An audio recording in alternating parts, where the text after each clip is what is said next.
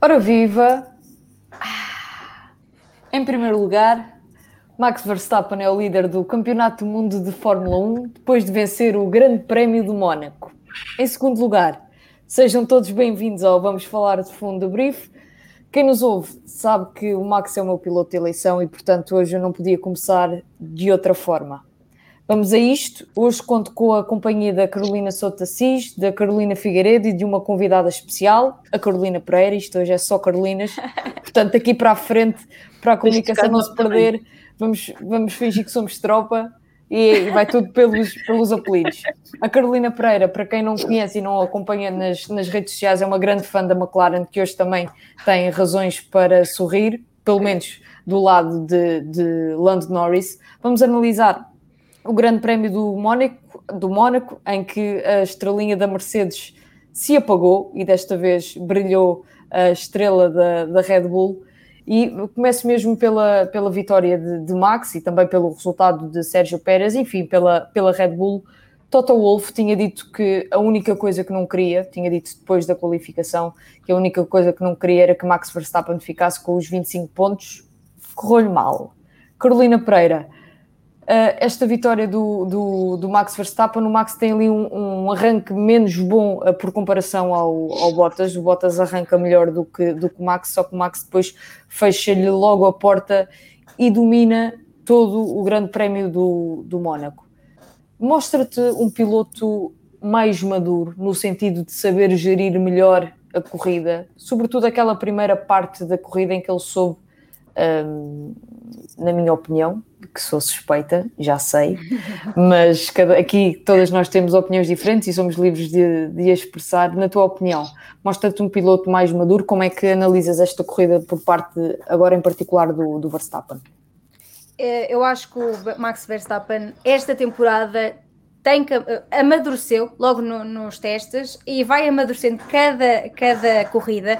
E o arranque, como tu disseste, o Bottas teve um arranque excepcional em termos de velocidade, mas o Max fecha logo a porta. Isso não sei se é sinal de amadurecimento, se é sinal daquela garra que ele tem e que é característica dele. A gestão de toda a corrida, eu acho que ele só perdeu a liderança quando foi à boxe. A gestão, é assim, ele está à frente, anda no ar limpo, só se perdesse a concentração é que batia nos rails, porque senão foi uma corrida sem problemas para ele. Num circuito em que é muito difícil de ultrapassar. Figueiredo, tu que também partilhas esta, como é que eu ia dizer, admiração pelo Verstappen, como é que viste a corrida do piloto holandês? Olha, eu vou-te confessar que até ao início desta temporada eu não era fã de todo do Verstappen, achava-o muito imaturo. Pois, depois conheceste-me e ficaste uma melhor pessoa. Sim, claro, totalmente influenciável, que sim, obviamente. Mas é assim, vê-se um crescimento muito grande do Verstappen enquanto pessoa, e isso acabou por me cativar mais um bocadinho. E só está a render frutos muito, muito bons esta temporada. E esta vitória no Mónaco é sem dúvida muito importante para continuar na luta pelo campeonato e para mexer aqui com a tabela, porque ele passou para a frente, é o líder do campeonato, como tu disseste, fizeste questão de frisar, não é? E vou dizer mais vezes.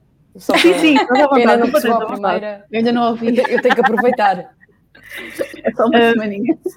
Mas acho que foi uma corrida excepcional por parte do Verstappen e teve a ajuda. Desta vez foi ele que, na semana passada falámos que o Hamilton e a equipa eram um, aqui temos que dizer que o Verstappen e a Red Bull eram um. E o Pérez esteve lá para ele quando foi preciso, e eu não tenho nada a apontar na Red Bull na corrida de hoje, sinceramente. Foram extremamente geniais. Teve aquele ligeiro mal arranque, depressa. O Max com cabeça conseguiu segurar aquilo, conseguiu fazer as coisas bem feitas, com calma, mas a pressionar sempre. E depois houve uma altura da corrida que ele se afastou completamente. Eram 5 segundos de diferença para o Bottas e aí toda a gente, ou pelo menos eu percebi que aquilo estava entregue e estava muito bem entregue, sinceramente. Carolina, dá-lhe. Sou-te Assis, esqueci. São muitas.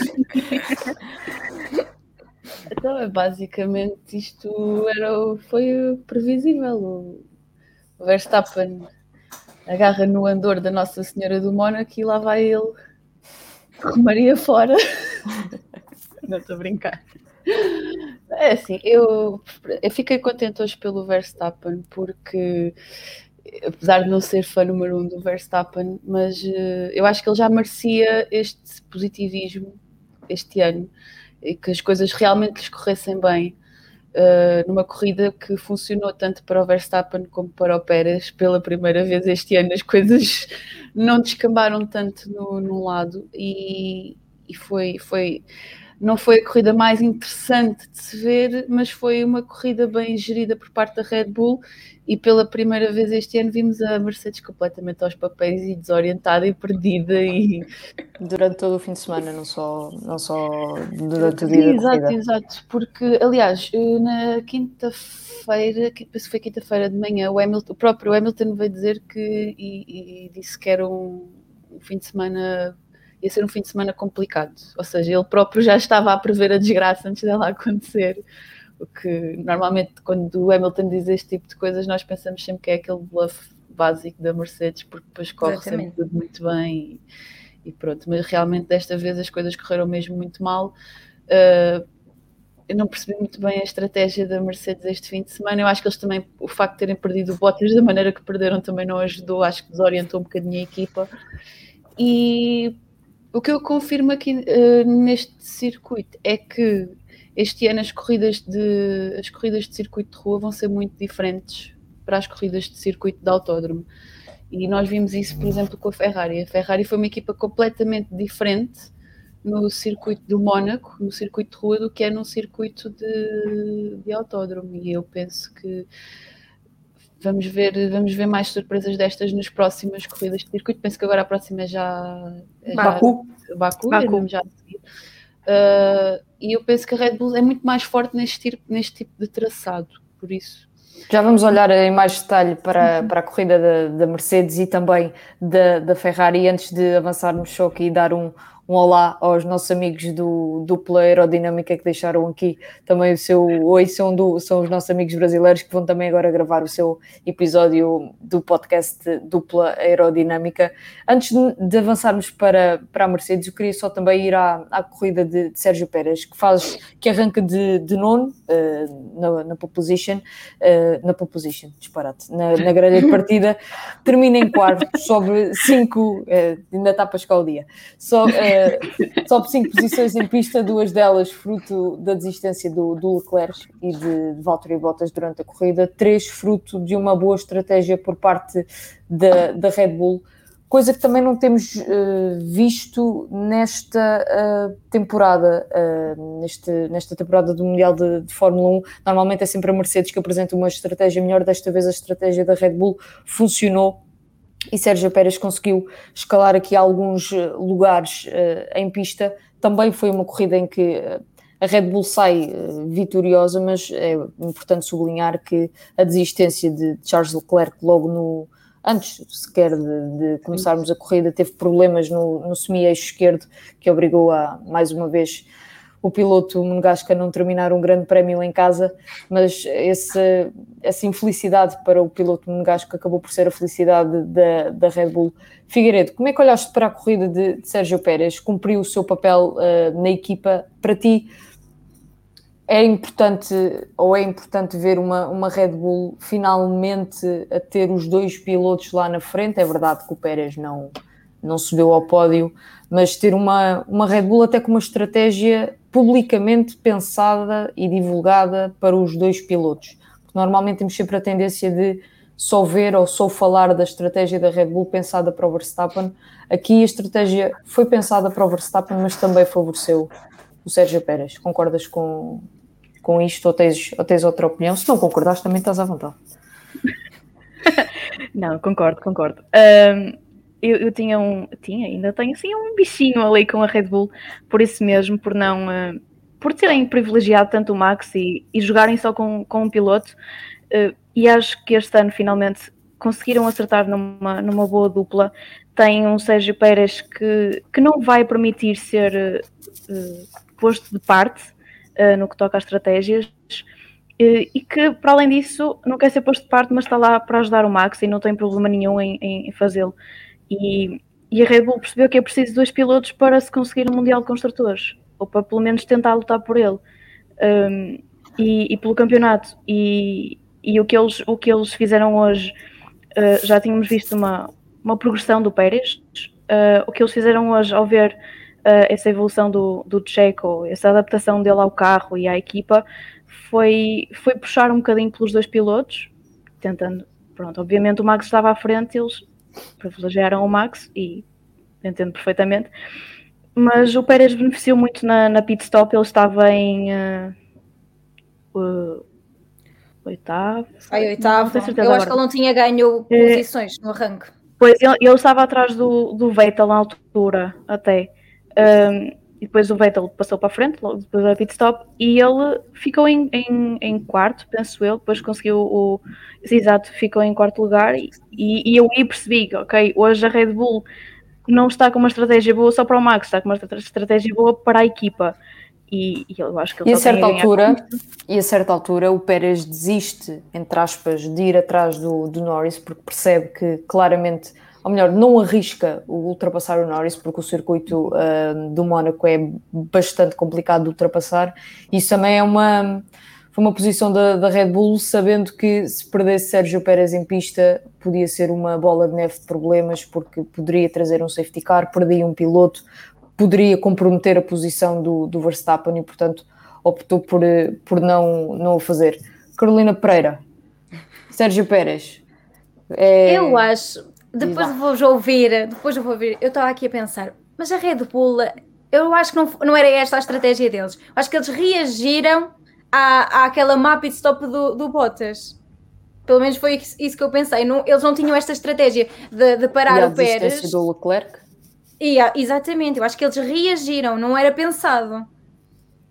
A Red Bull até não é assim muito boa a reagir. Se reagirem sempre assim, eu estou incrível. O problema é a Mercedes cometer mais destes erros, porque eles só beneficiaram porque a Mercedes cometeu os erros. E eles não podem estar à espera que alguém erre para beneficiar. Eles não são uma equipa tipo McLaren e Ferrari que têm que estar à espera que o Bottas desista ou que o Hamilton tenha uma má qualificação. Não, eles têm que estar sempre em cima do momento, e nesta tiveram sorte. Mas eu acho que sim, o Pérez teve uma boa corrida. Gostei muito dele estar ali a picar o Norris, porque também o Norris sentiu-se pressionado, e por isso é que fez também uma boa corrida. Portanto, o Pérez é uma progressão muito boa vê-lo ali a lutar com o Verstappen. Porque não sei se já vos disse que o Max está em primeiro, sim, já disse. O Verstappen Max está em primeiro? Está em primeiro no campeonato do mundo. É campeão, mas eu já estou a sonhar. Alto. Por um ponto. Exato. Não, o Max é por 4 pontos. 4 pontos. 4? Sim. A Red Bull é que está à frente por um ponto no Mundial de Construtores. Deixa-me só dizer uma coisa antes de avançarmos e antes de passar a palavra, Sofia Assis, para analisares também a corrida da Mercedes. Eu ainda não tinha falado disto, mas acho que hoje é um bom dia para falar disto. O Max Verstappen tem muito a fama, e talvez com alguma justiça, de não se dar bem com os companheiros de equipa. Por necessidade ou não, o Sérgio Pérez veio dizer, creio eu que foi na semana passada ou há 2 semanas, de que o Max tem ajudado muito o Pérez a compreender o carro. E muito sinceramente, as imagens que são públicas, e claro que a equipa trabalha também para que essa imagem exista, eu vejo 2 pilotos de uma mesma equipa que se estão a saber entender. Cada um sabe a sua posição. O Pérez tem perfeita noção de que ali tudo está montado para fazer do Max campeão do mundo, mas isso também não o retrai, não o faz recuar em pista e na equipa. E o facto dele vir dizer publicamente, para mim isto é significativo, até pela imagem que o Max tem, que todos nós sabemos qual é, ter a necessidade de vir dizer publicamente que o Max tem ajudado muito na sua evolução com o carro e na sua adaptação do carro. É importante e mostra uma equipa ligeiramente diferente, ou pelo menos ligeiramente mais unida, pelo menos entre os dois pilotos. É verdade que há fins de semana que correram mal à Red Bull, em que não se percebeu a estratégia da Red Bull, e o Grande Prémio de Barcelona foi um deles, mas há um trabalho de bastidores a ser feito, pelo menos entre os dois pilotos. Espero que a equipa também o comece a fazer, porque como nós também já vimos dizendo no debrief, a Red Bull não pode ganhar o campeonato de construtores sem os dois pilotos. Avançando para a Mercedes, que correu tudo mal.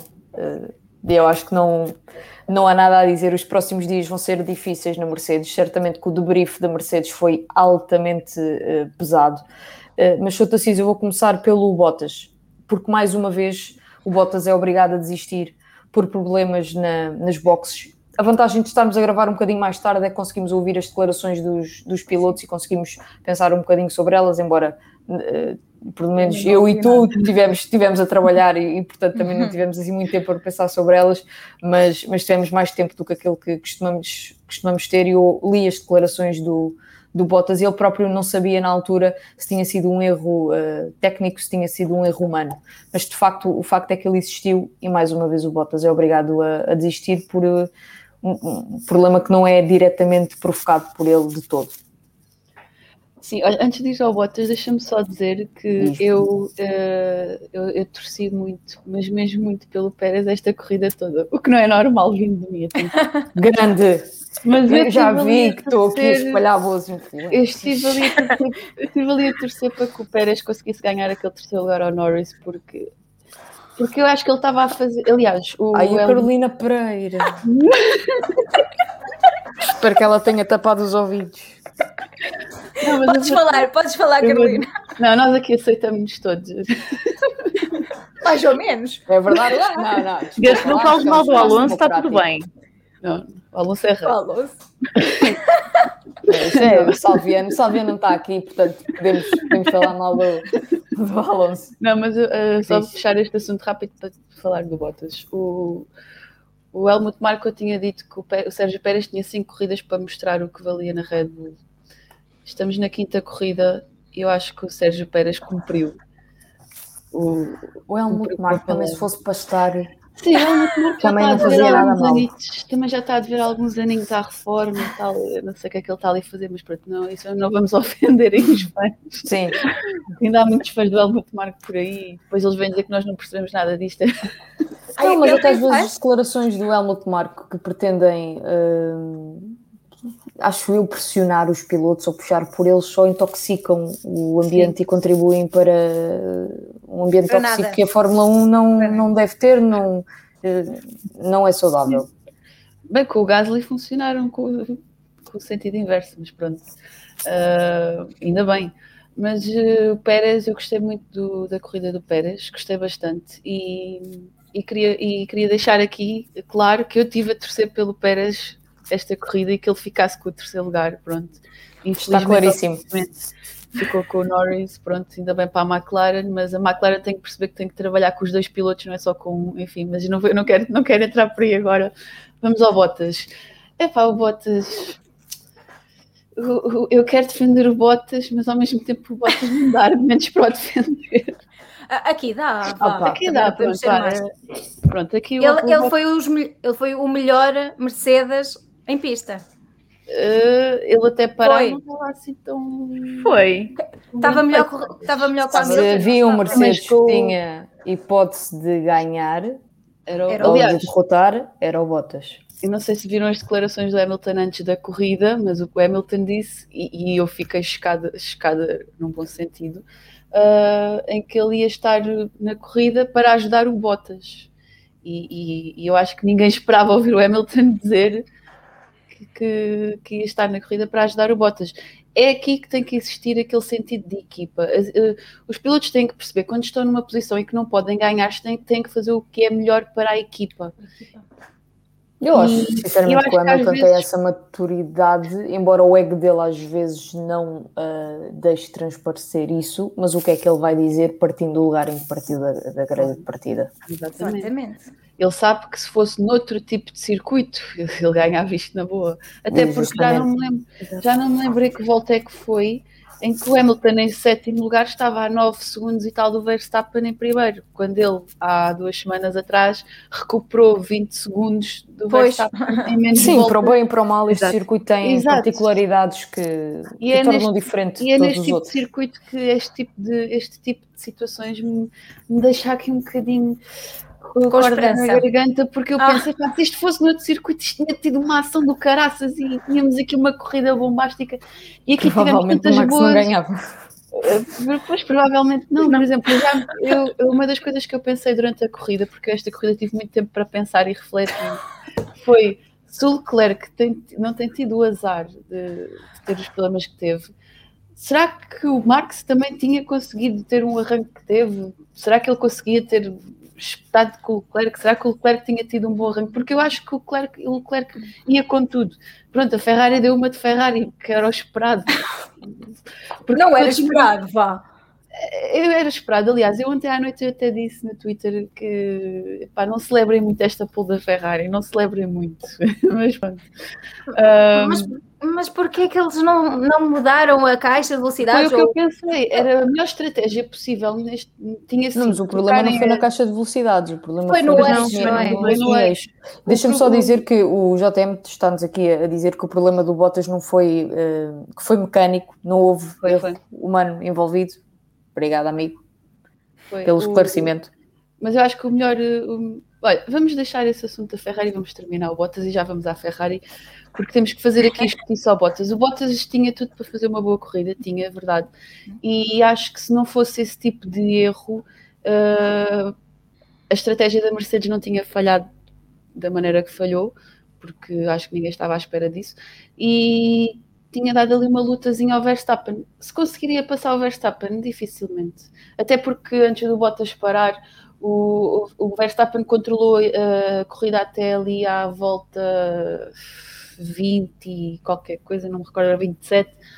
E depois de conseguir controlar a corrida da maneira que ele queria, arrancou e o Bottas já não o viu. E eu acho que iria ser muito complicado. Mesmo, aliás, o Bottas levou ali montes de tempo a queixar-se dos pneus e mesmo assim a Mercedes mandava-o continuar. Essa foi uma que eu sinceramente não entendi o porquê. Porque eu acho que se o Bottas tem trocado de pneus ao início, as coisas se calhar tinham sido diferentes, Bruno, não ia ser nada diferentes que ele ia lá. Mas as coisas poderiam ter sido diferentes neste mundo de e ses e mas, as coisas teriam sido diferentes. Tenho pena porque o Bottas quando não é dele é do carro, quando não é do carro é da equipa, quando não é da equipa é dele. Eu espero que o Bottas vá à bruxa, senão não foi rapidamente. Eu continuo a dizer que ele está a pagar o preço daquele episódio do Drive to Survive. Ai, não vamos falar nisso, vá. E não estou a falar da sauna. Ai, não! Não, o grande prémio em que supostamente ele levantou aquelas pezinhos. Em que ele faz aquele tipo de declarações no Drive to Survive. Pronto, a gente sabe que é tudo para o drama e tal, mas não pode, a gente sabe que o Bottas não é a Netflix estava a seguir a Ferrari este fim de semana, portanto... Por isso é que está tudo explicado. Ai, eu vou chorar naquele episódio do Charles. Não pode dar. Carolina Pereira. O Hamilton, no final do Grande Prémio, ele passou grande parte do Grande Prémio a queixar-se. Isso e nós não ouvimos nada. Isso não é necessariamente uma novidade, porque também temos frequentemente, mesmo quando o Hamilton está a liderar o Grande Prémio, ouvir queixas da falta de pneu ou whatever. Mas hoje essas queixas foram mais intensas e no final do Grande Prémio ele não foi nada simpático com a prestação da equipa ao longo do fim de semana. Disse que a equipa teve um desempenho muito fraco. A estratégia da Mercedes tinha funcionado lindamente em Barcelona, desta vez falhou redondamente. E a certa altura perguntaram ao Hamilton, eu não, sinceramente não sei que órgão de comunicação social foi, mas perguntaram ao Hamilton se ele tinha ilações a tirar deste grande prémio e ele responde que ele, pessoalmente, como piloto, não. A equipa, sim. Tu achas que é justo atribuir a culpa, entre aspas, inteiramente à equipa e que o piloto sai limpo do resultado que teve em pista? Não, porque não é só o carro que anda ali, é preciso mãozinhas e todos sabemos que o Hamilton tem mãos e o Hamilton já ganhou neste traçado, portanto não é novidade. Só que o carro também não anda bem em ar sujo e a qualificação viu-se que ele ficou em sétimo e não fez nada. E na corrida também não tinha oportunidade porque andou voltas e voltas e voltas atrás do Gasly e não chegava-se às vezes em zona de DRS, mas na reta depois não fazia nada. Portanto, ele não pode ser cruel ao ponto de eu fiz tudo bem, eu não tive culpa nenhuma. A equipa é que fez a pit stop má para o Bottas e deu-me um carro que não valia nada. Ele não pode ser assim, ele já tem idade e já tem experiência suficiente para perceber que não se axingalha assim a equipa. Eu vi a reportagem e ele disse mesmo que eu não, a equipa é mesmo má performance da equipa. Eu fiquei surpresa. Diz, assim. Eu não sei se vocês viram esta semana. A F1 TV lançou um documentário super interessante sobre chama-se mesmo a Strategic Masterclass, Mercedes Strategic Masterclass, sobre a situação da Mercedes em Barcelona, com a estratégia. Eu vi o documentário, tem cerca de 11 minutos, está excelente, dá para termos uma percepção sobre toda a comunicação que existe entre Brackley e entre o circuito, entre a garagem, e está realmente excelente. E depois disso o Hamilton veio para as redes sociais com super elogios à equipa e a dizer que isto é tudo uma equipa que trabalha 100% arduamente e não sei o quê, e graças a eles nós conseguimos ter uma performance. E depois vem dizer isto e eu sei que ele tem mal a perder, ele já disse que tem muito mal a perder. Eu fiquei surpreendida com a declaração do Hamilton, porque supostamente, e nós temos visto isso, não é só supostamente, mas em teoria e também na prática, a Mercedes tem uma cultura de não culpabilização, gostes ou não da liderança do Toto Wolff e nós já falamos que não é, exatamente, e que não é esta cultura de não culpabilização, não nasce com o Toto Wolff, ele apenas lhe dá continuidade, mas não vimos isso hoje nas declarações do Hamilton. Figueiredo, ficaste surpreendida? Achas justo que o piloto faça aquele tipo de declarações? E uma outra pergunta, porque já são poucas, eu sei, é o meu trabalho a fazer perguntas, peço desculpa, vou-te bombardear de perguntas. Se não achas que isto é uma declaração a quente e que daqui a uns dias ele vai refletir sobre ela e se calhar corrigi-la? Eu acho que isto foi uma declaração a quente, mas sincera. E se ele vier corrigi-la, vai ser porque foi obrigado a. Ponto. O Hamilton, pronto, tem mal perder, não é? E ele cala tanto por causa dessa situação que nós já falámos de haver tentar não culpar a equipa, ou quem quer que seja o piloto, ou quem quer que seja. Hoje, eu acho que ele estava completamente à espera de um milagre. Ele queria arranjar maneira de passar o Gasly, de passar o Vettel a seguir. E podia ter funcionado o undercut. Sim, e ele, repara assim, ele andou a corrida toda a cheirar a traseira do Gasly, literalmente. E ele a certa altura como é que eu ainda estou aqui atrás, como é que eu estou atrás deste gajo ainda? Ele nunca conseguiu arranjar maneira de passar. E não digam que não dá para passar no Mónaco, dá. O Stroll fez 2 ultrapassagens na primeira volta. O Mick Schumacher fez uma excelente. Dá para passar no Mónaco se conseguirem chegar. O Félix da Costa fez uma excelente. Não, mas nem vamos para aí. Fórmula E os carros são diferentes. Fórmula E é potro. Ocupam menos espaço. Vá. Por isso, eu acho que o Hamilton, para além de estar frustrado com ele, porque não conseguia tirar o Gasly da frente, ficou chateado com a equipa, porque a estratégia dele, se é que eles tinham uma estratégia para o Hamilton, que seria passar o Gasly, pelo menos, não resultou. E para além de ele ter perdido posição para o Gasly, perdeu para o Vettel, e quando ele repara que perdeu para o Pérez também, o áudio dele, cuidado. Por isso, Eu acho que o Hamilton estava realmente à espera de um milagre e de fazer aquelas corridas de trás para a frente que ele nos tem habituado. E eu confesso que sexta-feira não, sábado, eu estava realmente assim, o Hamilton vai fazer aquelas ultrapassagens super esquisitas e vai conseguir subir os lugares, não se preocupem. A estrelinha do Hamilton, a constelação do Hamilton que ele tem, vai estar lá para ele. Não pagou a conta da luz, não apagou. É que no Mónaco aquilo é diferente, sabes? É caro. Aquilo é muito caro lá. Exato. Olha, mas pela primeira vez este ano o rádio do Hamilton já me estava a irritar. Ai, eu adorei. Muito. A primeira vez? Com tanta queixa e porque é que eu ainda estou atrás deste e como é que e expliquem-me como é que eu fui e ainda estou com 2 lugares e o que é que acabou de acontecer. E assim, pá, não. Fora aquilo que nós não ouvimos, porque de certeza... Sim, exatamente. Sim. Epá, foi lamentável. Eu sei que o Hamilton queria ganhar, é óbvio que o Hamilton quer sempre Todos ganhar. querem. Eu também gosto de o ver ganhar, mas às vezes calma lá, amigo. É que uma coisa é fazer aquele do My Tires Are Gone, que é bluff e pronto, para tentar ali distrair as outras equipas. O que ele fez hoje, para mim, foi um bocado de falta de educação, quase, falta de noção. A equipa estava a tentar fazer, porque tentou. Eu gosto quando o Hamilton ganha do género como ele ganhou em Barcelona, com este tipo de estratégias, porque nós aí conseguimos ver que o Hamilton realmente é um piloto fenomenal. Aquelas corridas em que começa o Hamilton na pole, arranca e mais ninguém o vê e é assim até ao final, essas também não têm piada.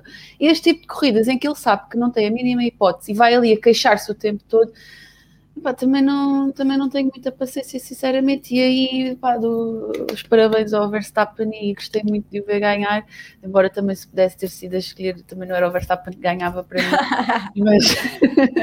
mas pronto, o Verstappen está em primeiro da classificação mundial de pilotos, não sei se já sabem. A Inês não sabe, diz, eu acho que a Inês não sabe. Não podes dizer... Inês, eu não sei se sabes, mas o Verstappen está em primeiro lugar na classificação mundial. Vamos! Por duas semanas ele está em primeiro. Tinha tanta certeza. Olha, não digas isso, porque da última vez que eu disse que estamos em primeiro por 2 semanas. Mas é que eu vamos falar disso. Carolina, sportingista. Cuidado com isso. Se bem que circulou por aí uma folha de ele ser chamado aos comissários por causa do arranque, mas era falso, acho. Está bem. Adiante. McLaren, Carolina Pereira. Isto foi muito bom para o Norris, muito mau para o Ricardo. E porquê? O Daniel Ricciardo não só ficou muito atrás do Lando Norris, como foi dobrado pelo companheiro de equipa. E no final do Grande Prémio, o Daniel Ricciardo, e se quiseres também falar da vitória do Norris, certamente vais querer falar sobre a vitória do Norris, mas deixa-me perguntar-te sobre uma coisa que o Ricciardo disse no final do Grande Prémio à Sky Sports, que ainda não sabia explicar o resultado em pista, até porque ele e Norris usaram quase a mesma afinação no carro.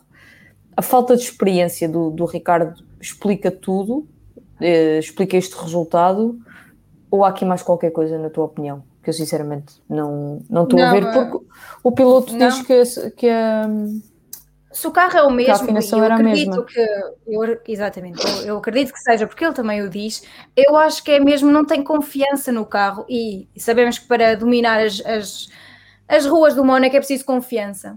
E o Sainz até disse que se ele conseguisse um bom resultado na Ferrari, no Mónaco, é porque tinha já ganho aquela confiança que ele precisava. E o Ricciardo ainda não ganhou. Mas quantos mais grandes prémios será preciso? É isso que eu me pergunto, porque eu estou cada vez a pensar onde é que vai aquele terceiro lugar da McLaren nos construtores. É porque eu acho que a Ferrari vai passar. A nível de conjunto, sim. Quer dizer, se continuar a ter um piloto... Nós precisamos dos dois. Pois, só temos um e nós não somos Red Bull. Nós é que precisamos mesmo dos dois. E o Ricardo tem que começar... Eu não sei se falta horas de simulador, se falta mais bom... Não é bom ambiente na equipa, porque isso eu acredito que haja e estão ali todos para o ajudar. A Soto da Assis não. E isso alguém disse que não percebia nada. Fórmula 1, a falar disso. Eu não percebo nada disso, não falar, eu não percebo. Não, sim, fala. Deixa-me só fazer uma chega. A Carolina na última quarta-feira no nosso podcast fez toda uma declaração sobre o Norris e eu concordo com ela de que o Norris é diferente, ou melhor, o Norris Ficou está diferente. diferente. E o Sérgio Eu não Veiga acho disse que- a mesma coisa esta semana. É verdade. Eu não acho que isso seja mau. Não. Nem isso me irrita. É normal que um piloto queira ganhar estatuto dentro de uma equipa e quando chega alguém que também é parecido com ele, que muda ali de comportamento. Aliás, eu acho que o Salviano há uns tempos também tinha dito isso num Vamos Falar de Fundo, que o Lando Norris iria mudar a sua postura. E E ainda é bem. isso que estamos a ver, a mim não me Ainda choca bem. nada. Mas Não. eu acho que me dei a entender mal no episódio da semana passada, porque eu depois até fui rever, porque eu recebi algumas críticas sobre isso. Ai, filho, mas habitua-te, quando tens opinião, olha, é o que dá. Pronto, mas eu fui rever e eu acho que me expressei mal. Eu não acho mal que o Lando Norris crie este novo caráter dele, porque eu não sei se vocês viram esta semana, não me lembro agora se foi no podcast da Eleven, se foi num direto, não me recordo, mas o Sérgio Veiga disse que a partir do dia em que o Daniel Ricciardo entrou na McLaren, o divertido e engraçado Lando Norris deixou de existir, e é verdade. O Sérgio Veiga diz isso desde que o Ricardo foi para... Porque eles foi andavam para a sempre na McLaren. Mas galhofa. o Lando continua no assim. paddock. O Não, Lando mas ele- continua assim. Nem Nem tanto como... Em pista é que os resultados ele amadureceu. Mas não Fora é ele é isso. igual. O que se Acho fala... eu. Não sei se tens reparado, mas não há aquela cumplicidade e aquelas galhofas todas que havia entre eles quando se cruzavam no paddock e brincadeiras e não há, mas o que eu quis dizer foi, eu não acho mal, eu acho bem que ele cria a sua personalidade como piloto e como profissional, porque Claro. porque Ele está ali para ganhar. Exatamente, ele está ali também Não é para para ser ganhar. número 2. Exatamente. Mas lá está, foi aqui uma coisa que a Inês falou ainda há bocado, que o Verstappen, estas declarações do Pérez sobre o Verstappen estar a ajudá-lo a ambientar-se à equipa e ao carro. O Lando Norris vai dizer exatamente o oposto, em que tipo, eu quero lá saber ele que não viesse para aqui, tipo, quero lá saber que ele está a dar mal. Tipo, ele é que quis vir para aqui, quero lá saber, eu estou a fazer o meu trabalho, ele que faça o dele. Vocês Ou não seja, estão a é ver, muito mas bom. quem nos ouve não está a ver, mas a Figueiredo está-se a rir que nem uma perdida. Podes continuar, sei que vocês. Para de me difamar. Carolina, estamos a falar de coisas sérias, está bem? Não te reias. Isto é sério. Só as piadas. Mas pronto, é este oposto de declarações, e quando eu Sim. digo que há mau, eu não digo que há mau ambiente dentro da Ferrari, mas que há uma separação da Ferrari. McLaren. Da Para. McLaren, peço desculpa, é que isto eu já tenho tantas horas de trabalho em cima, mas vamos continuar. Não, mas mau ambiente não há. Não há mau ambiente, mas há uma separação entre pilotos e entre equipas e é um bocado notável, é notável. Eles não têm um elo de ligação entre pilotos da mesma equipa, como tem, por exemplo, o Carlos Sainz e o Charles Leclerc, como tem o Verstappen e o Pérez, como tem o Vettel. Há mais competição. Há mais Exato. competição entre eles. Exato. Mas é saudável. Para o Lando tem sido saudável, porque tem o feito amadurecer e ganhar corridas, entre aspas, ficar em terceiro. Claro. Mas eu pergunto-me até que ponto é que isso também não os poderá estar a prejudicar a nível mental e a equipa em si, porque a equipa tem que perceber que para conseguir ganhar o terceiro lugar de construtores precisa dos dois. Foi há bocado quando eu me ri que tu estavas a dizer aquilo, era isso que eu queria dizer, porque a equipa para conseguir o terceiro lugar do campeonato de construtores vai precisar dos dois pilotos. E se tivermos uma constante situação de corridas em que pela primeira vez este ano, já há não sei quanto tempo que o Daniel Ricciardo acaba fora dos pontos, a equipa não vai conseguir segurar um terceiro lugar com um piloto a terminar, mesmo que o Lando ganhe a equipa, se o Ricciardo ficar fora dos pontos, não conseguem ter os pontos suficientes para conseguir segurar um terceiro lugar. E é isso que eles têm que perceber, que eu não sei o que é que se passa lá dentro. E o que é que podem mudar? Exato, o que é que se pode fazer ali? Porque eu não acredito que o problema neste momento seja do Daniel adaptar-se ao carro. Eu não acho que seja isso. O problema é a falta de afinação. Eles já tinham falado sobre isto numa corrida, acho que foi de Itália, em que eles ainda não conseguiram acertar com a afinação certa do carro para o Ricardo.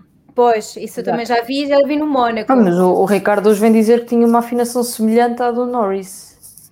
Mas, por exemplo, ele sentia... Mas o estilo de condução do Ricardo não é igual ao do Norris.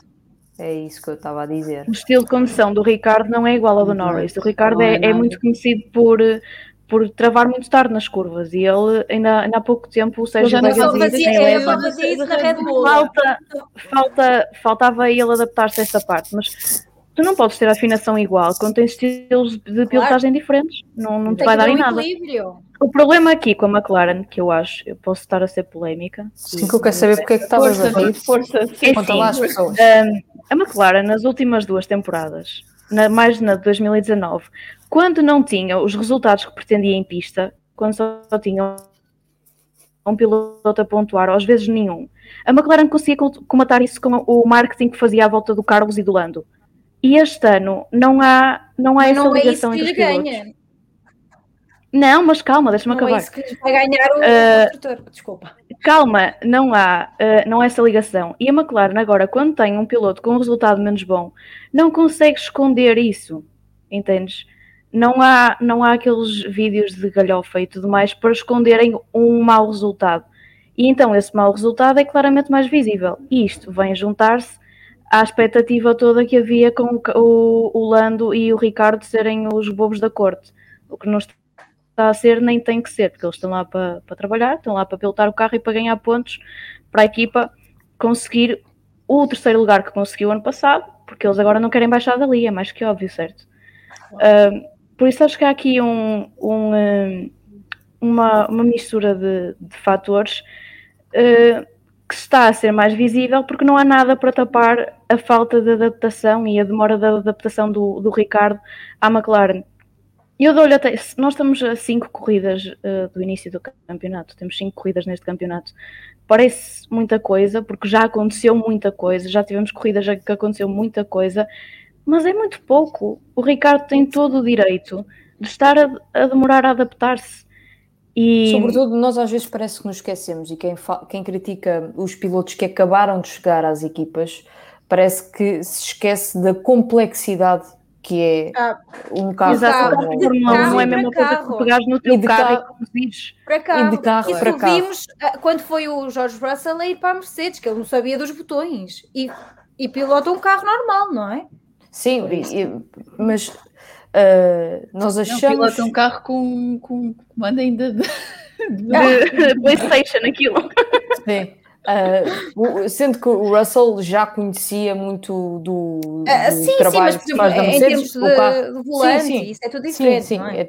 É tudo diferente, mas está fazendo a comparação, estava um bocadinho, estava em vantagem por comparação aos pilotos que agora chegaram a uma nova equipa. E quando se analisa as corridas e as prestações dos pilotos que acabaram de chegar, esquece, e nós nem fazemos ideia, do que é conduzir um carro daqueles, o que é que os pilotos têm que saber de diferente e os hábitos que têm que mudar. E não é só o piloto que tem que trabalhar com engenheiros. Sim. Não é só o piloto que tem que se adaptar ao carro, é a equipa toda do piloto que se tem que adaptar ao novo piloto. O carro, isto foi tudo novo para toda a gente. A McLaren, a equipa de engenheiros terem que se adaptar ao estilo de condução do Ricardo, o Ricardo ter que se adaptar ao carro, o Ricardo ter que se adaptar a uma nova unidade motriz, a própria equipa ter que se adaptar a uma nova unidade motriz, porque este McLaren é motor Mercedes. Ou seja, é toda uma série de fatores que, conjugados, acabam por dar uns resultados menos bons. Para o Lando sai aqui a ganhar, porquê? Porque o Lando, a única coisa que teve que adaptar foi uma nova unidade motriz, porque a equipa é a mesma, o carro, o estilo de condução dele para o carro que é, o carro já estava todo adaptado assim. Nós sabemos que o carro está a ser construído em torno, o projeto em si está a ser construído em torno do Lando e blá blá blá, já falámos sobre isso. Ou seja, aqui o Lando sai mais favorecido porque tem menos séries de fatores para se adaptar, ao contrário do Daniel. E não há muito mais. Mas a seguir em Baku, portanto, o Daniel Ricciardo pode brilhar em Baku. Nós hoje vamos estender mais a nossa análise, até porque há ainda Ferrari e Aston Martin. Carolina Figueiredo para falar, já vamos falar da Aston Martin, mas primeiro vamos falar da Ferrari, que também teve aqui um sabor amargo ao nível de fim de semana. Charles Leclerc é obrigado, como já dissemos, obrigado a abandonar o Grande Prémio, nem sequer chegou a arrancar por problemas no carro, mas Carlos Sainz consegue aqui um segundo lugar, um pódio para a Ferrari. É uma corrida, Figueiredo, começo por ti. Como é que olhaste para esta corrida de Carlos Sainz, que na verdade não... Ele começa lá à frente, é beneficiado, entre aspas, pela desistência do companheiro de equipa, consegue segurar a posição, mas vemos uma Ferrari muito diferente do que vimos o ano passado, e vemos um Carlos Sainz a começar a ambientar-se melhor ao Ferrari e a conseguir retirar resultados daquele Ferrari. Estás-me a ouvir? Perdeste-me? Olha, primeiro deixa-me começar a dizer que a razão para eu ter começado a ver Fórmula 1 foi o Leclerc. E vi o que aconteceu. Sim. Em relação ao Sainz, eu há uns tempos até falámos, eu até falei aqui com vocês, que achava que a dupla da Ferrari podia dar trabalho, porque o Sainz ia entrar a matar. O Sainz ia entrar porque ele não queria ser segundo piloto e ele ia dar tudo, e até pensei que pudesse haver aqui algum conflito entre ele e o Leclerc, e não é isso que está a acontecer. Eu acho que a Ferrari finalmente acertou numa dupla de pilotos. A Ferrari tem aqui uma dupla e um carro, porque a Ferrari agora tem um carro, já não tem um trator, nem um veículo de tração animal como tinha no passado. A Ferrari tem equipa e tem carro para lutar talvez por um terceiro lugar com a McLaren. Deus te ouça, não, por favor. Em relação à corrida de hoje, o Sainz, eu esperava que depois da saída do Bottas, eu esperava que o Sainz tentasse chegar mais ao Verstappen do que tentou, porque há uma parte em que ele até fala ao engenheiro que, olha, posso dar tudo, posso ir atrás dele, o engenheiro diz, vamos embora. E foi a partir daí que ele começou a perder vantagem. A dar para trás? Sim, foi a partir daí que ele começou a andar para trás. Sim, é um segundo lugar. Para a Ferrari este ano é ótimo, mas... O Sainz queixava-se do ar sujo e que estava a perder pace. Sim, ele perdeu ali na altura em que teve que dobrar outros carros. Ele, nessa altura, eu lembro-me que ele estava a tentar perseguir e acabou por perder algum tempo nessas bandeiras azuis mostradas aos outros. Mas esperava mais qualquer coisa. Pensei que a Ferrari ia conseguir chegar-se, não estou a dizer ganhar a corrida, não estou, mas chegar-se um bocadinho mais ao Max. No geral é uma ótima corrida do Sainz. Segundo P2 é ótimo, mas mesmo assim ficou a faltar-me ali uma coisinha. É verdade, deixa-me só dizer uma coisa, Carolina, é verdade que o Sainz beneficia, e volto a dizer, entre aspas, de 2 desistências, mas também não deixa de ser assinalável. Estamos no 5º Grande Prémio, ele acabou de chegar à Ferrari, ou o primeiro ano na Ferrari, e consegue um 2º lugar no pódio. Há 5 grandes prémios, ninguém diria uma coisa destas, e portanto é um resultado muito bom. Eu próprio achava que realmente que não.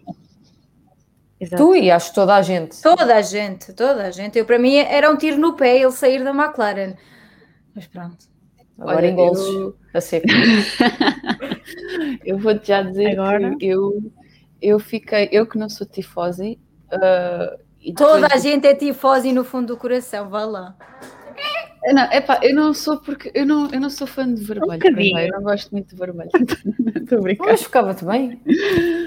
Não sei, nunca experimentei, sinceramente, mas estou a brincar. Vamos todos fazer uma vaquinha para comprar uma t-shirt à Carolina. Sim, vermelha. Pronto, mas isto para dizer o quê? Eu fiquei em êxtase, digamos assim, com este pódio do Sainz, porque eu acho que isto é muito bom para a Ferrari, porque, atenção, o Sainz beneficia sim de 2 desistências, mas havia aqui toda uma série de fatores que poderiam ter corrido mal, que na Ferrari, infelizmente, no último ano e meio, era uma coisa que seria mais normal correr mal do que correr bem, que era um pit stop mal feito ao Sainz, um problema qualquer no carro, perder pace, perder motor, perder suspensão, perder qualquer coisa. E, na verdade, correu tudo nada bem. Disso aconteceu. E não aconteceu nada. E houve uma perfeita gestão de corrida, tanto parte da equipa como parte do Carlos. Houve uma boa estratégia dentro do possível por parte da Ferrari, que também sabemos que não são das melhores. Mas a estratégia de pole position para mim foi a melhor do ano até agora, mas da Ferrari. E eu acho que acabou, mesmo com a infelizmente a perda do Leclerc, eu acho que foi um fim de semana positivo para a Ferrari, porque dominaram os treinos livres, praticamente, principalmente o treino livre 2. Foi uma boa qualificação, muito boa até, para o bom e para o mal. E a corrida, apesar de só terem o Sainz... Olha, que se ele não tem batido, eu acho que o Max o ia buscar. O Max ou o Bottas, porque o Bottas também vinha muito forte. O Max ia buscar. O Max estava a fazer roxo. O Max ia fazer fogo. Da forma como ele ficou agitado depois, ele ia ainda ontem à noite eu estava a pensar nisso, porque eu sou aquele tipo de pessoas que quando está deitada e não tem nada de pensar na Fórmula 1. E eu estava a refletir sobre isso e estava a pensar que se o Verstappen tem terminado, ficava com a pole mais do que certo. O Bottas vinha com bom pace, iria ser complicado, mas provavelmente sim. O Verstappen ficava na pole. Eu acho que aquilo que falhou na Ferrari, que teria sido se calhar a melhor estratégia, era terem optado pela, embora se calhar isso também não iria alterar nada, mas se tivessem realmente optado pela alteração da gearbox e por aí fazer as substituições necessárias, foi do eixo, acho eu, mais valia se calhar terem perdido 5 ou 6 lugares na pista e terem os 2 carros em pista do que perder só. Mas também nada o Charles Leclerc acabava a prova, não é? Pois, lá está. Não, eu acho que sim, porque o Leclerc a sorte dele. Não, mas o Leclerc está um piloto diferente este ano. Eu acho que este tipo de pilotos, o Verstappen, o Norris, o Leclerc, eles amadureceram muito de um ano para o outro e nota-se perfeitamente. Eu acho que o Leclerc tinha tudo para fazer uma boa corrida. Esta sede de quererem agarrar a pole position é que acabou por tramar um bocadinho, porque se eles têm realmente perdido os 5 lugares ou 6 na pista e têm usado os 2 carros, para se calhar conseguiam ter ultrapassado este fim de semana a McLaren no pódio do gato construtor. A Carolina Pereira está-se a arrepiar ao ouvir a sua Tassis. Eu não estou a gostar muito da conversa, não. Atenção, é assim. Podes acrescentar alguma coisa. Podes fazer a defesa da honra da McLaren. Eu só quero acrescentar, não há defesa, porque realmente eu tenho que tirar o chapéu à Ferrari. Já desde Barcelona, que aí mostraram um muito bom ritmo de corrida. E aqui eu não esperei que a Ferrari estivesse no topo na quinta-feira. Portanto, parabéns à Ferrari. É só o que eu tenho a dizer, não dá para falar. Mas isto é bom, é interessante termos este tipo de competição, claro. Não sei ser só no primeiro e segundo lugar, porque assim não vamos querer um campeonato de construtores definido já à quinta corrida, não é? Ninguém pode dizer que este Mundial está a ser... Aliás, eu espero chegarmos à Austrália e continuarmos com o primeiro e segundo lugar separados por 1 ou 2 pontos. Sim, por favor. Separados por 2 ou 3 pontos, porque acho que vai ser tudo muito mais emotivo, porque aí sim é que vamos começar a ver corrida a sério, que é o pessoal aí tudo para a pista com ganas de quererem ganhar os pontos e espetarem-se todos na frente e os cá atrás é que ganham. Isso também não quero acidentes. Avancemos para o tema favorito da Carolina Figueiredo, Aston Martin. Finalmente, Sebastian Vettel a somar pontos, top 5, termina em quinto o piloto da Aston Martin, com o Stroll a terminar em oitavo. Figueiredo, isto hoje é que foi? Hoje valeu a pena ter comprado o boné hoje. Valeu a pena ter comprado o boné. Olha, para começar, tens aquelas 2 ultrapassagens do Stroll na primeira volta. Alguém a realização preferiu não mostrar. Viu-se uma, acho eu, quando estavam a mostrar a ultrapassagem do Mick ao Mazepin, acho que daí se consegue ver uma delas. A outra não. O que mais mostraram foi aquele voo na chicane. O que eles mais mostraram do Stroll, eu fiquei irritada por ver a cara de Stroll pela primeira vez na vida. Tens aquela... Isto é uma coisa inédita, para quem não conhece a Carolina, isto é inédito. Atenção. Tens uma saída da pit lane incrível do Vettel, uma luta com o Gasly, e o que é que eles fazem? Vão mostrar o Stroll a levantar voo. ligeiramente. Mas É isso que eles mostram. para Aí quê? eu fiquei chateada por ver o Stroll. Eu fiquei chateada. Acompanhado pelo documentário mas depois... que o Stroll foi com cedo ao pote. Ups! Opa, olha, sem comentários. Mas ter a Aston Martin com os dois pilotos nos pontos e ter o Vettel ali em cima, porque toda a gente é fã do Vettel, não é? Mesmo que digamos que não, toda a gente é fã do Vettel. E o Vettel já merecia isto há muito. Já merecia um lugar tão lá em cima, já merecia um Driver of the Day, porque foi totalmente merecido. A Aston Martin acertou em tudo hoje. Acertou na estratégia dos pneus, acertou quando parar. Eu não sei se repararam, mas o Stroll teve a pit stop dele completamente de borla. Sim. Foi 60 voltas para aí, quase. Já nos habituou aquele de médios. Porque ele saiu de duros, não foi? Ele saiu de duros. Ele e o Tsunoda. Ele Mazepin, acho eu. Não, ele e o Tsunoda. Pronto, foi o Tsunoda. Foram os únicos a sair de duros. E compensou. E o Vettel a Aston Martin acertou em tudo e hoje valeu a pena. Sim, mas hoje valeu a pena ver. Foi bonito, eu gostei muito hoje valeu a pena ser uma fã da Aston Martin. E ser fã do Stroll também, porque tivesse aquele bónus daquela repetição. Pronto. Olha, hoje é que não foi nada bom ser fã do Ricardo. Sou de Assis. Quer dizer alguma coisa, ou Carolina Pereira, sobre a corrida da Aston Martin e sobre Sebastian Vettel? Da Aston Martin não, mas do Vettel. Eu vou dizer que eu fiquei super contente ainda de ver o Vettel em terceiro, ainda sonhei ali um bocadinho.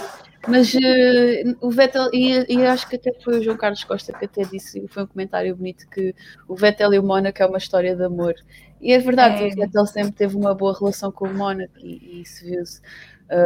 E o Stroll mais uma vez a provar à Pirelli que os médios dão mais para 30 voltas. Médios não, os duros neste caso. Duros, sim. Eu só tenho a dizer que a minha reação ao ver o Vettel em terceiro, eu sei que ele não tinha ido à boxe, é de pagar. Eu filmei, porque depois eu ponho no YouTube. E atenção que a Aston Martin fez 2 pitstops excelentes, tanto do Vettel como a do Stroll, que foram super mas bem. eles não costumam ser muito limpinho. Não, eles costumam estar ali nos médios dos 3.2, 3.3 e hoje foi 2.2 e 2.7. E na semana passada acho que foram o recorde na semana passada foi há 2 semanas foi o Stroll, sim. E foram 2 pitstops excelentes. Aquela saída do Vettel das boxes que passa ali o Hamilton e o Gasly, que até deixou o Hamilton completamente perdido. E o Stroll, a investigação por ter pisado a linha? Sim. Não, mas nas foi ridículo. Não, mas ali no recap viu-se que não. Ele ia ali a tentar verificar qualquer coisa. Ele pisou a linha, mas também não ganhou nada. Porque ele também, assim, eu penso que a avaliação que fizeram, e pelo menos foi a avaliação que eu fiz, é que ele estava a configurar qualquer coisa no volante e deu ali uma guinadazinha, é normal. Nós, quando vamos a conduzir no carro, também se eu vou mudar o rádio secretamente, de vez em quando, não dou uma guinada. Os carros não têm aquela quantidade de pessoas só de olhar para aquilo. Ainda bem. E eu penso que tenha sido esse tipo de avaliação que tenham feito. Ele estava a configurar o carro e pronto, não foi com intenção. Se tivesse ganho alguma vantagem, tipo, cortar mesmo. Ou se tivesse com pressa para ir apanhar alguém ou para ir ultrapassar alguém, ou para não se deixar de ser ultrapassado, agora não ia resultar nada dali, ele não ia ganhar vantagem, nem perder vantagem. Se tivesse sido a situação do Vettel e do Gasly e do Hamilton, exemplo, se calhar, não é? E se ele tivesse aí ganho, mas aqui não. Sim, não, acho que aqui não havia razão para isso. Bom, está feita a nossa análise. Antes de fecharmos, queria só lembrar que Max Verstappen lidera o Campeonato do Mundo de Fórmula 1 com 105 pontos, seguido de Lewis Hamilton com 101 pontos e depois Lando Norris com 56 pontos. Quer ver se daqui a 2 semanas perdoem-me quem nos ouve, mas eu tenho que aproveitar, porque isto dentro de 2 semanas pode mudar tudo. Ao nível de construtores, também a Red Bull a liderar o Mundial de Construtores com 149 pontos, atrás está a Mercedes com 148 pontos, seguida da McLaren em terceiro lugar com 80 pontos, depois a Ferrari com 78 pontos e em quinto a Aston Martin com 19 pontos. Ainda faltam analisar outras equipas, nomeadamente a Alpine, mas eu vou deixar o tópico da Alpine para o nosso especialista do Vamos Falar de F1 e Alpine, João Salviano, que vai analisar certamente a corrida em particular de Fernando Alonso. Na próxima quarta-feira, em mais um direto, vamos falar de FUM. O debrief regressa daqui a 2 semanas para analisar o Grande Prémio do Azerbaijão, em Baku. Antes de fechar, queria agradecer à Carolina Pereira por ter aceitado o nosso convite. Certamente que vais voltar. Subscreva o YouTube da Carolina. Subscreva o YouTube da Carolina e certamente que a Carolina vai voltar a juntar-se a nós para analisar algum destes grandes prémios do Mundial de E que a McLaren 1. esteja lá em cima e não nesta competição renhida. E que o Ricardo já tenha feito melhor corrida. Fica aqui prometido, quando a McLaren tiver um resultado top, eu estou cá. Tu estás cá, vais estar cá quando é assim, eu vou vegetariana este mês, portanto, boa sorte. o que é que eu fiz? Não fizeste estão-me a ouvir? Estamos a Era ouvir, a Siri sim. do computador. Eu vou vegetariana este mês por causa da McLaren, mais um pódio. Portanto, desejem boa sorte, se achou. Está aqui o desejo de boa sorte. Carolina Souto de Assis, Carolina Figueiredo, vocês à partida, se tudo correr bem e se o trabalho também o permitir, voltam dentro de 2 semanas comigo para analisar o Grande Prémio de Baku. Até lá, já sabem, amigos, saúde e um abraço para toda a gente.